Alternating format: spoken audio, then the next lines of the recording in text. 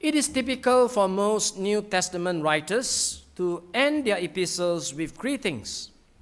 And here Paul was no exception, as he had come to the end of the book of Philippians.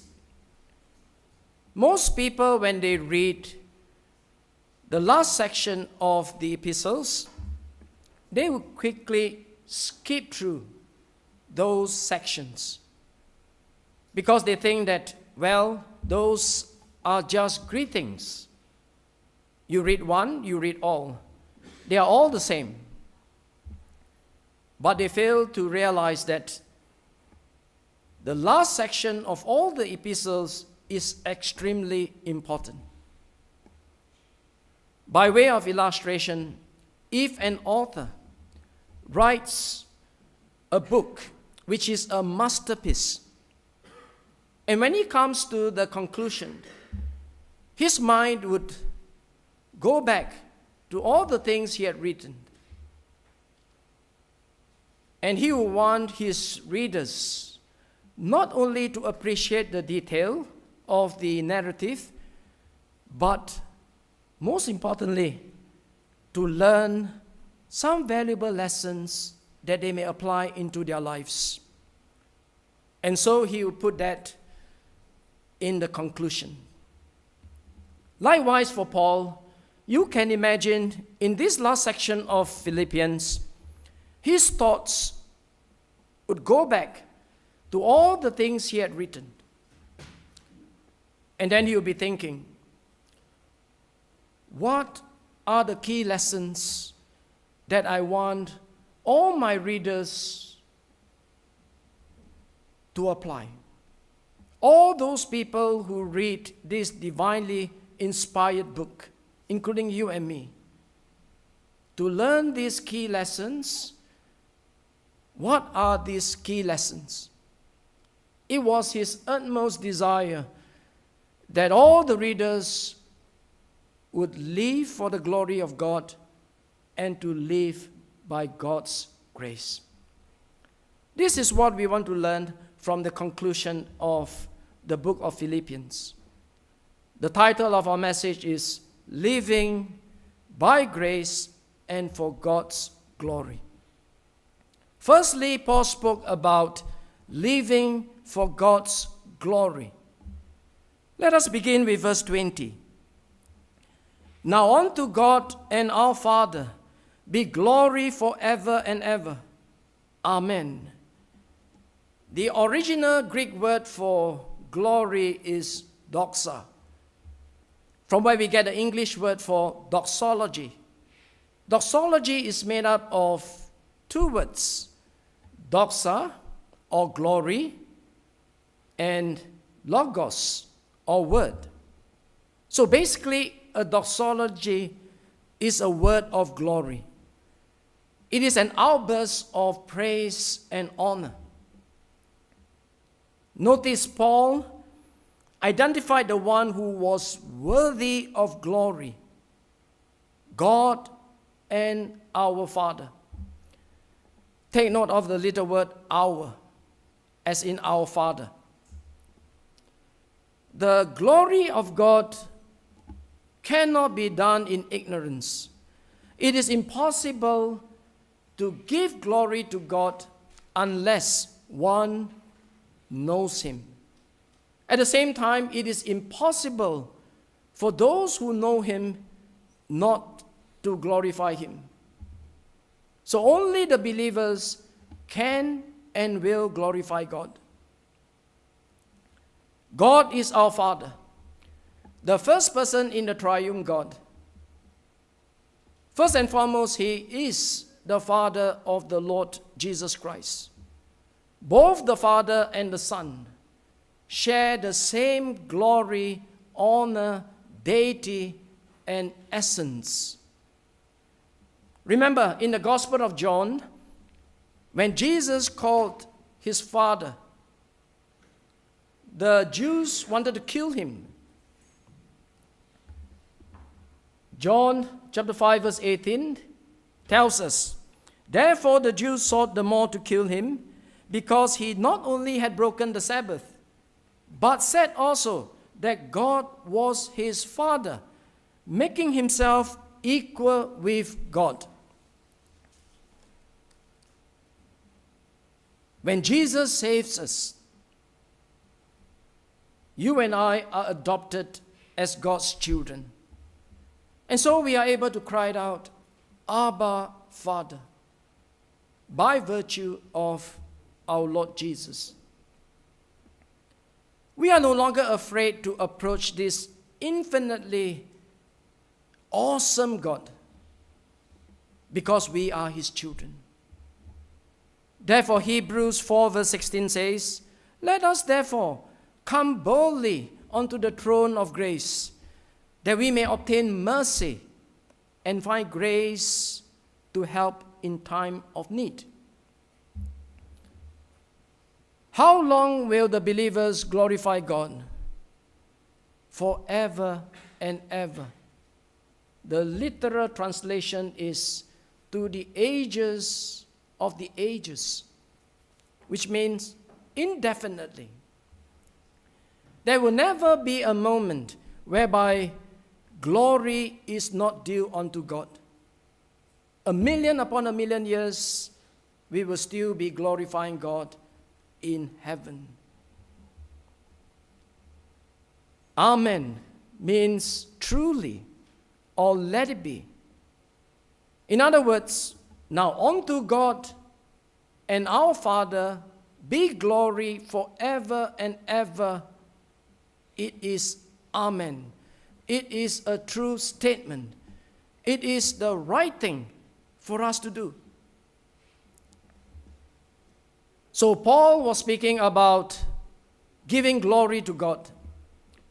And immediately he turned his attention to those people who would actually glorify God. Look at verse 21 and 22. Notice there were 4 groups of people mentioned here.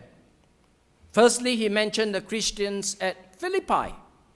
Salute every saint in Christ Jesus. Salute means greet. Secondly, he mentioned the Christian leaders, people like Timothy and Epaphroditus. The brethren which are with me greet you. Thirdly, there were the Christians at Rome, which Paul referred to as all the saints salute you. And finally, there were the Christians who belong to Caesar's palace. Paul said, chiefly or especially they that are of Caesar's household. 4 groups of people. Remember when Paul was imprisoned in Rome, he was chained to a Roman imperial guard. There would be different groups of guards assigned to watch him for 24 hours, round the clock. Paul took the opportunity to evangelize to the first guard and to the one who replaced the first guard for the second watch, and to the one who replaced him for the third watch. And so in time to come, he was able to minister to all the imperial guards. And here the Bible tells us that some of them had believed in the gospel. By the way, the word saint means holy, separated or set apart. And by implication, it means to be set apart unto God. If you are a true believer, you are a saint because you have been set apart unto God by virtue of his only begotten Son, Jesus Christ. The Roman Catholic Church has some strange ideas about saints. They believe that the church has the power to canonize a person to be a saint. But the church has no such power. Only God alone has the power to set you apart unto himself. According to the Roman Catholic teachings, a saint is someone who is dead and is in heaven. Most of the time they had been martyred, or they had done many good works during their lifetime, and they must be responsible for at least one confirmed miracle. And then the Roman Catholic Church would canonize that person as a saint. So they have Saint Teresa, Saint Nicholas, Saint Anthony, Saint Anne, and so forth. And they were all dead.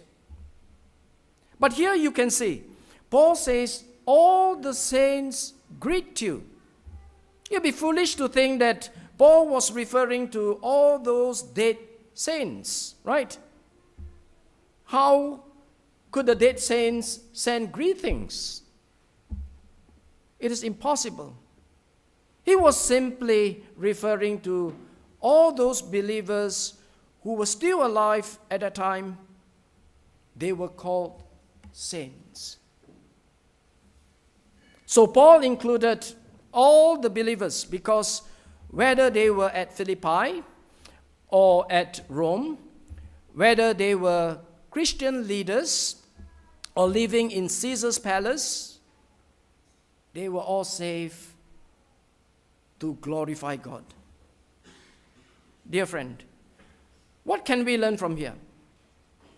It does not matter whether you are a young believer or an old believer, whether you are living in Melbourne or elsewhere in this world, we are all saved to glorify God.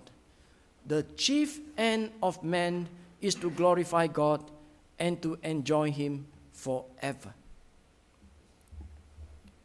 Take a moment and consider our lives as an individual and as a church. How can we not glorify God? As an individual, there was a time when we were walking according to the course of this world. We were walking according to the power of the prince of the air, that is Satan. We were by nature children of God's wrath. We could not understand spiritual things, what it means to serve and glorify God. We look at Christians who went to church. We thought of it as legalism. We look at Christians who serve God as slavery. We look at Christians who gave of their tithes and offerings as giving taxes to God, like the way people would give income taxes to the authorities. We could not understand. But by the grace of God, we were made conscious of our sins and the penalty of our sins. The wages of sin is death. Physical, spiritual, and eternal death. We were brought under conviction. And the Bible revealed to us the only Savior, Jesus Christ, who came into this world. He lived a perfect life. He suffered. He was crucified. He died on the cross of Calvary. He was buried. But on the third day, He rose again from the dead. For He was the resurrection and the life. By the grace of God, we believe in Him. And we embrace Him as our Lord and Savior. From then onwards, we dedicated our lives to serve and glorify Him. God placed us in a church, like Bethel BP Church, and through the church, we are taught the doctrines of God. We are nurtured and equipped to serve Him. We are blessed with resources to support the missions in Myanmar, in the Philippines. God called us to serve in different ministries, and He gave us the strength and power to do His work, whether it be a preacher, worship chairman, usher, pianist, DHW facilitator, Sunday school teacher, or in the refreshment team. If all the opportunity and strength and power is from Him, then glory must go to Him, right? Just because someone said some nice words about our services because we have done well, we must not let pride creep into our hearts. We must humble ourselves. Never rob God of His glory. We do not only give God glory when things are running smoothly, when the church is growing, when our children are strong and healthy, when we are gainfully employed, but when tragedy strikes at the heart of our family, when we lose our jobs, when our loved ones are taken away from us, when we are plagued with illnesses of all sorts, can we still give glory to God? If we are not able to, then it goes to show that our giving God glory is only based on the circumstances. When times are good, we praise Him. When times are bad, we murmur and complain. We must never do that. We must always glorify God in all circumstances. If you and I are true believers, then it means that we are elected by God. We are saved by Him. And He called us to be Christians so that we can represent Him on this earth. His glory is reflected in who we are and in what we do as an individual. His glory is reflected in what we do as a body, His body, which is the church. So whether as an individual or as a church, we must all glorify the Almighty God. Let us search our hearts and ask ourselves, what have I done that glorifies God? What has my life, my time, my resources, my energy got to do with the glory of God? Is the life I'm living all about myself, living for pleasures, enjoyment, entertainment, money, worldly ambitions? Am I just living for all these things with no concerns about the glory of God? Thousands and thousands of people profess to believe in God, but their lives have absolutely nothing to do with God's glory. Am I numbered with them? If that is the case, then I have not truly believed in the gospel. Because the gospel in the Bible is able to transform my life to the glory of God. If I'm not able to do that, perhaps I have not truly believed. Are you a person who is living your life for the glory of God? Or is your life all just about yourself? Nothing to do with God's glory. Remember, it is impossible to give glory to God unless one knows who He is. At the same time, it is impossible for those who know God not to glorify Him. All believers can and will glorify God. Our second point is living by God's grace.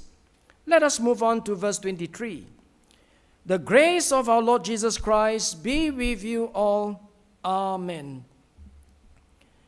The only way you and I can live to glorify God is through the sustaining grace of God. Grace is God's unmerited and undeserved favor shown to mankind.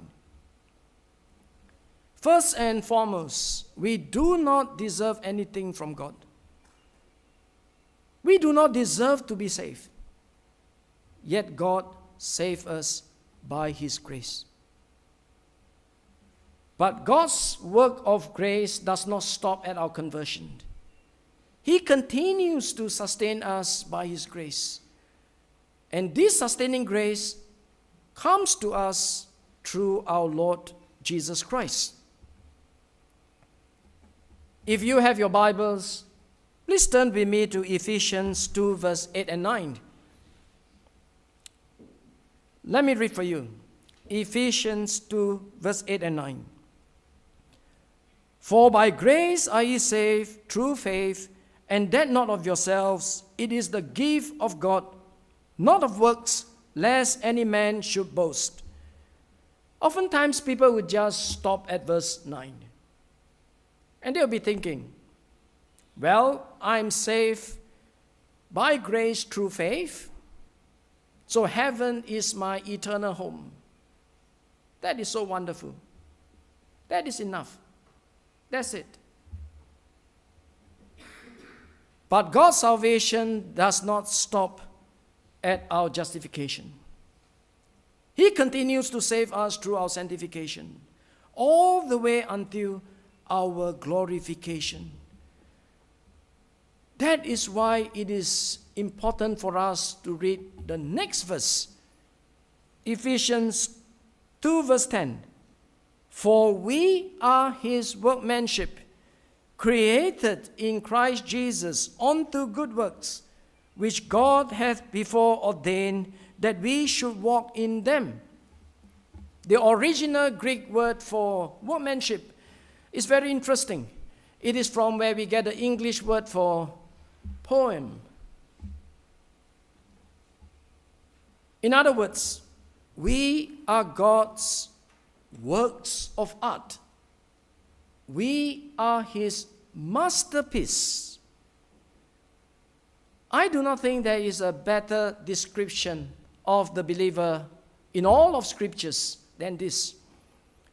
We are His masterpiece. Take a moment and consider this. As believers, you and I are God's masterpiece.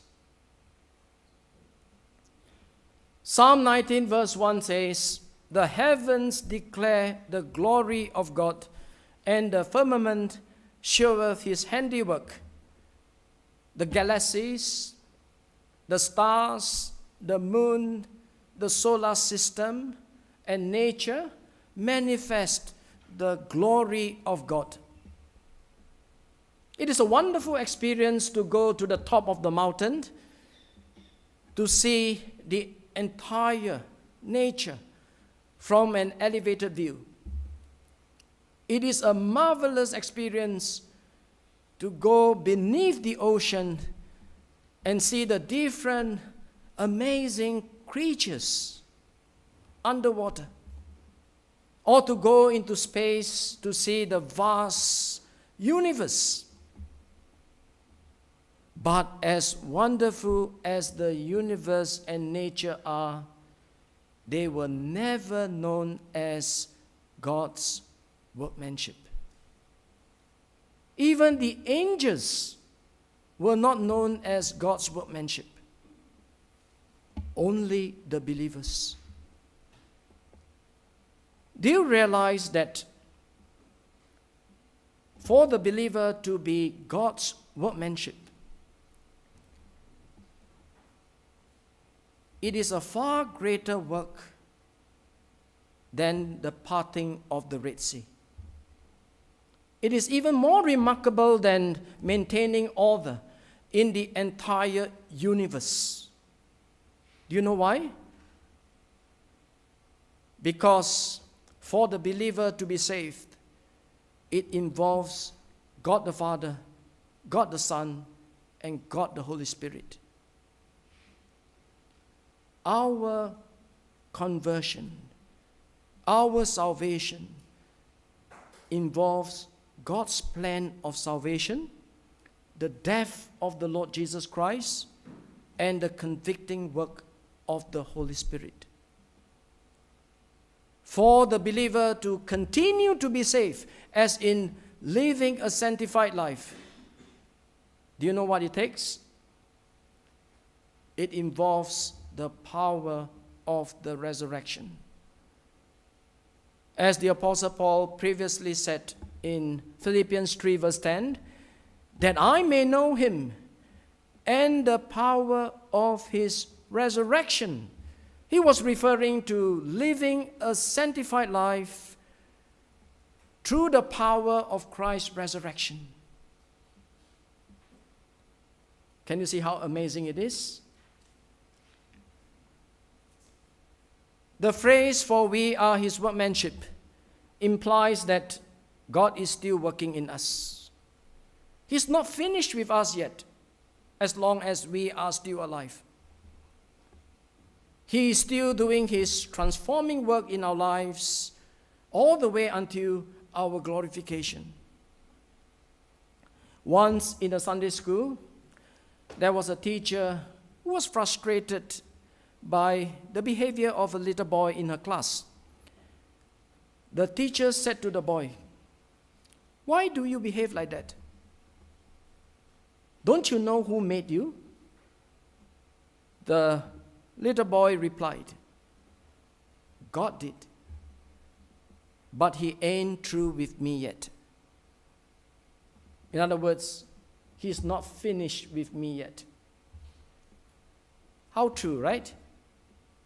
God is still doing his transforming work in each and every one of our lives as believers. So God has saved us, transformed us as new creatures in Christ Jesus. But for what purpose? So that we may perform good works, created in Christ Jesus unto good works. Good works are the things we do by faith and in Jesus' name and for his glory.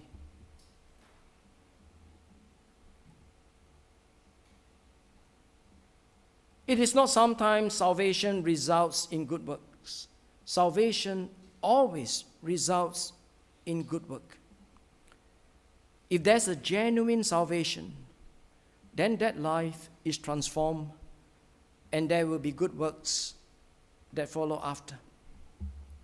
We are justified on the basis of faith alone, but the faith that justifies us is never alone, because there will be good works that come along with it.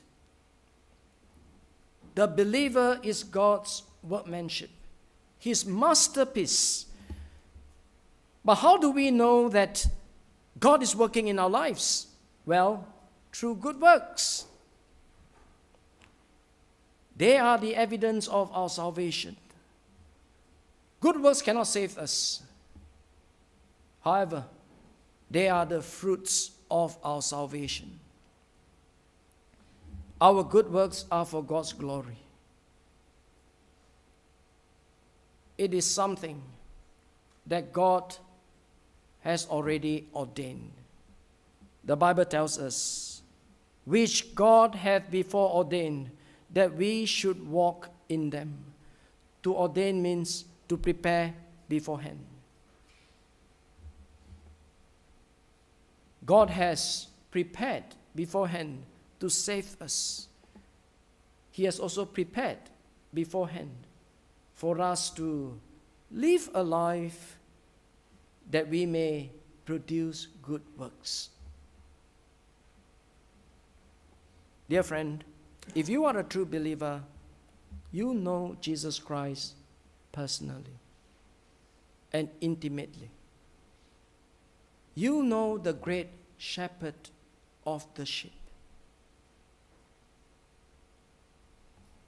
And it is inevitable that there will be good works that will manifest out of your life.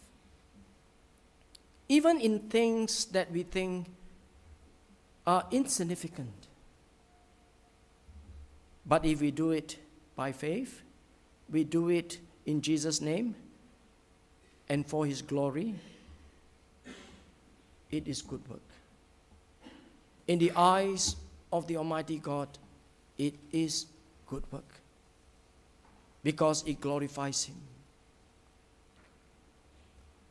Once a famous actor was invited to be the guest of honor at a gathering, and he received many requests to recite popular quotes from various literatures and writings. Then he was asked to recite the 23rd Psalm. There was also an old preacher who happened to be there.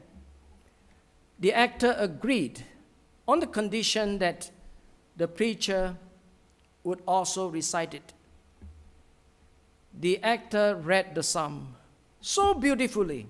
It was executed to the point of perfection, for which the crowd applauded for a long time.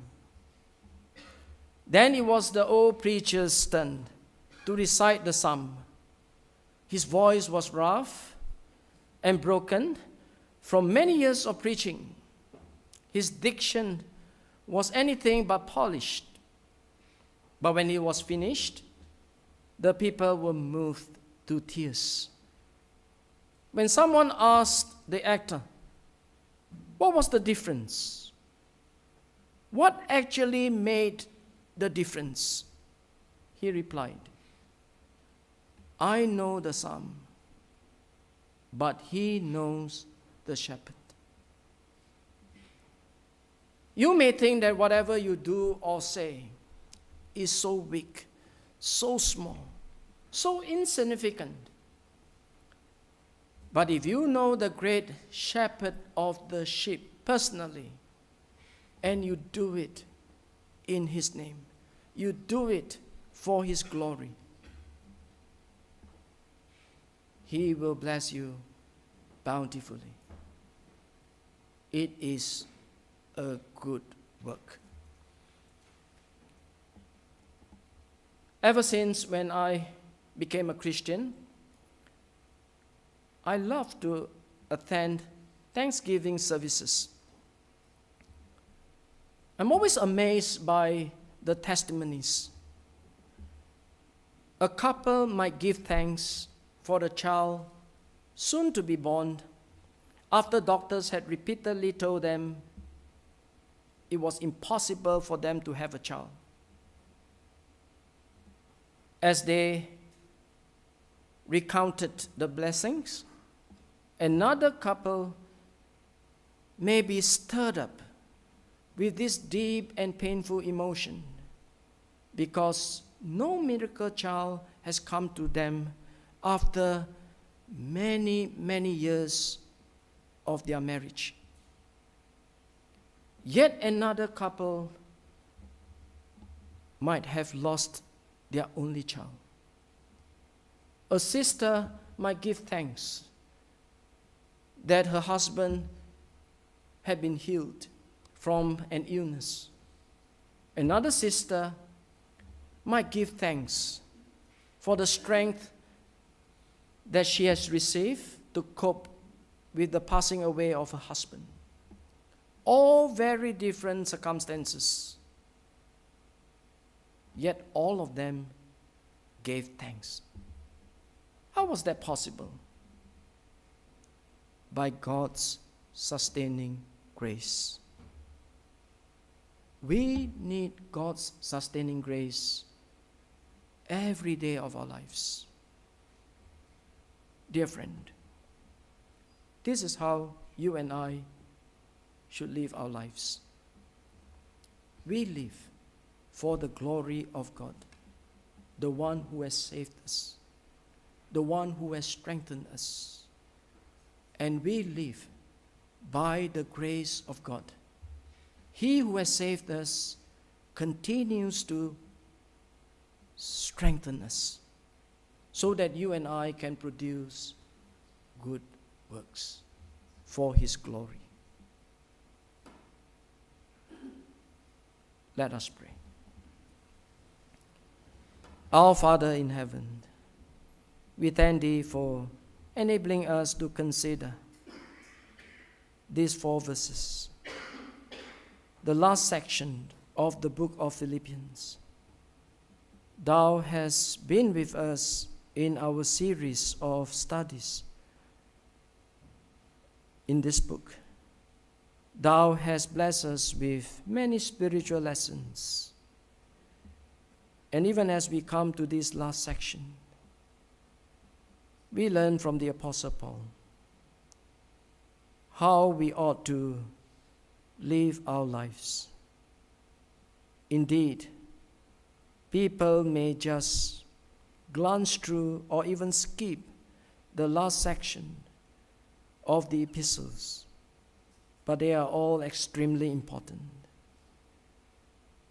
For if there are any key lessons for the Apostle Paul to emphasize when he comes to the conclusion, his utmost desire through thy inspiration is for all the readers, including all of us here this morning, to live for the glory of God and to live by God's grace.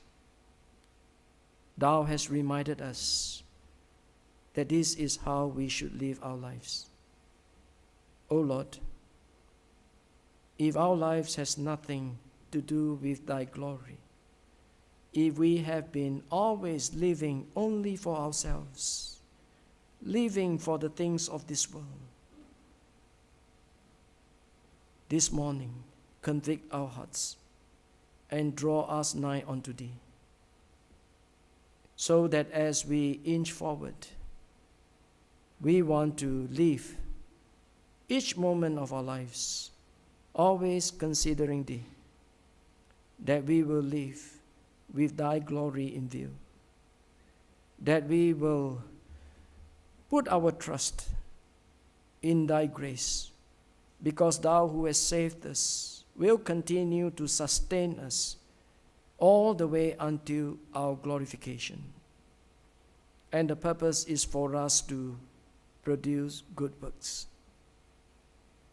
This is something that thou hast ordained and prepared beforehand. We want to obey. So help us that we will live such a life by thy grace and to thy glory. In Jesus' name we pray. Amen.